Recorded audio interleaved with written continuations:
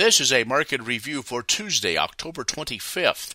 I'm Ken Rogers. We were mixed in both the grains and livestock. December corn up 4 3/4, 6.86 1/4. March up 4 1/2 at 6.92 1/4. May up 4 3/4 at 6.92. November soybeans up 10, 13.82. January up 11, 13.92 1/4. March up 11 3/4, 14.01.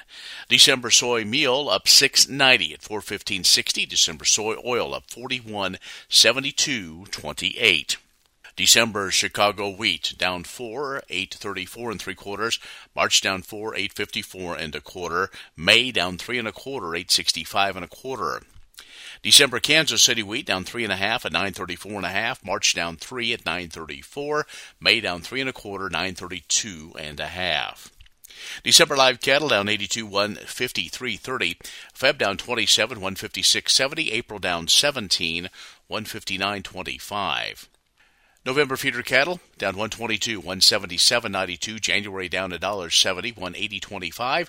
March down $1.82 at 182. December lean hogs up 52, 88.45. Feb up 22 at 90.67.